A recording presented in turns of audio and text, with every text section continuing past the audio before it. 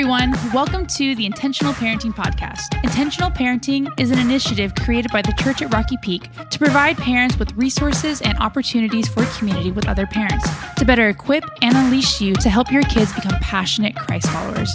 For more information, please check out our website at rockypeak.org/parenting.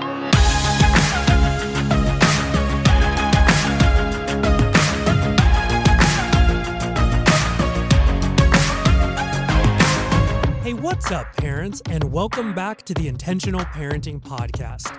My name is Dre, and we are in episode 5 of the mini-series we've been in on learning how to pray the Lord's Prayer over our kids. And so if you're joining us for the first time, we've been going through the Lord's Prayer in Matthew chapter 6, line by line, and briefly unpacking what does each petition mean and what are practical ways we can be praying that over our kids. And so today we're going to be continuing through that by focusing on verse 12. And so if you've got your Bibles, whether digital or physical, handy, I want to encourage you to go ahead and turn to Matthew 6, and we're going to read verse 12 together. If you are not in a place where you have a Bible, you are driving, flying an aircraft, conducting surgery, what have you, make sure whenever you get home you read it, because I love you being able to see God's word with your own eyes. So Matthew chapter 6, verse 12 says this, "And forgive us our debts, as we also have forgiven our debtors." Once again, "and forgive us our debts, as we also have forgiven our debtors." Now, that word debt is a synonym for the word sin. There are several translations that will say, "and forgive us our sins, as we also have forgiven those that have sinned against us." In fact, for many of us adults, that's how we learned that line of the Lord's Prayer.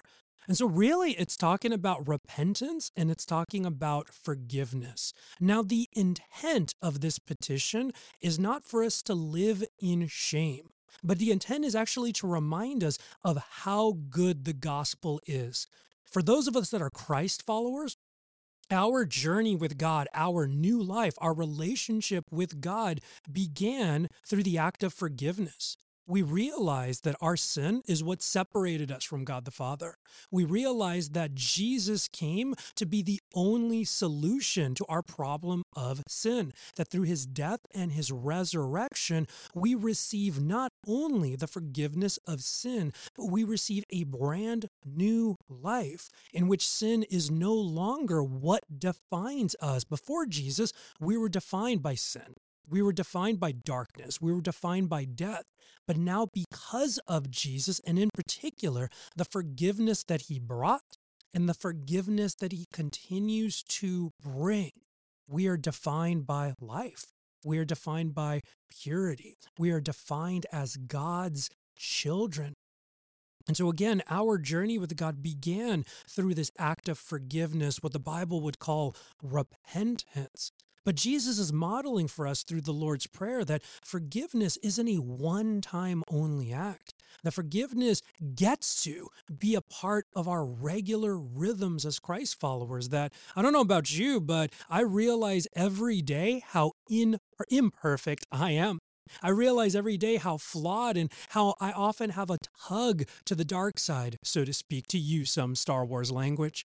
And I'm grateful that I not only get to go to Jesus and confess those sins, but I get to experience the fact that I've been forgiven, that he loves me, that he no longer holds that against me. Going to God in an act of regular forgiveness is a reminder of how good his grace is. And so this actually ties into the earlier verse, the earlier petition, that idea of dependence. Regular forgiveness is a reminder that we are beautifully dependent on Jesus to give us what no one else can. But not only that, there's the other half of that petition. Once we live, so to speak, in the forgiveness that Jesus gives us, then we are transformed and empowered to be more like him. And one of the key marks of the person of Jesus is forgiveness. And so to be Christ-like, to live as Christ followers in this world, we have the opportunity to show that undeserved grace and love, to show a godly forgiveness to those around us. Parents, our kids are going to sin against us. Have you experienced that yet? And we have an opportunity to show them what it looks like to be forgiven. We are their models of what God is like, and we are forgiven through Jesus and his death and resurrection. And so there's two beautiful parts of this petition. This reminder for us to regularly go to God in confession, again, not to live in shame and in guilt, but to be reminded of the freedom that God gives us through forgiveness, through a renewed obedience in Christian living, and through that empowerment to then go and forgive others. And if you take a look at the world we live in, our world, because of sin, is so good at holding on to bitterness, at holding on to grudges, at holding on to anger, that we want to raise kids that are radically different. They're going to change the world around them through showing a Christ-like love, mercy, and forgiveness. And so what does it look like to pray this for our kids? Well, as we've been doing throughout the series, I want to suggest that you would take a variation of some of what I'm about to say. The first one is, would you pray for your kids to come and truly experience the saving grace, the forgiveness that Jesus brings them? Something along the lines of, Jesus, I pray that my kids, that my son, that my daughter would come to experience your forgiveness in a deep way. Not just one time, but I pray that they would continue to experience the forgiveness you give them. Jesus, I pray that my kids, as they grow, would come to not fear repentance, but would see the beauty and the mercy and the purpose behind it. But then secondly, I want to encourage you to pray over your kids. Jesus, I pray that your Spirit would work on my kids' hearts. I pray that your Spirit would lead my kid, would grow them, would transform them to be a person of forgiveness, to be a person like you.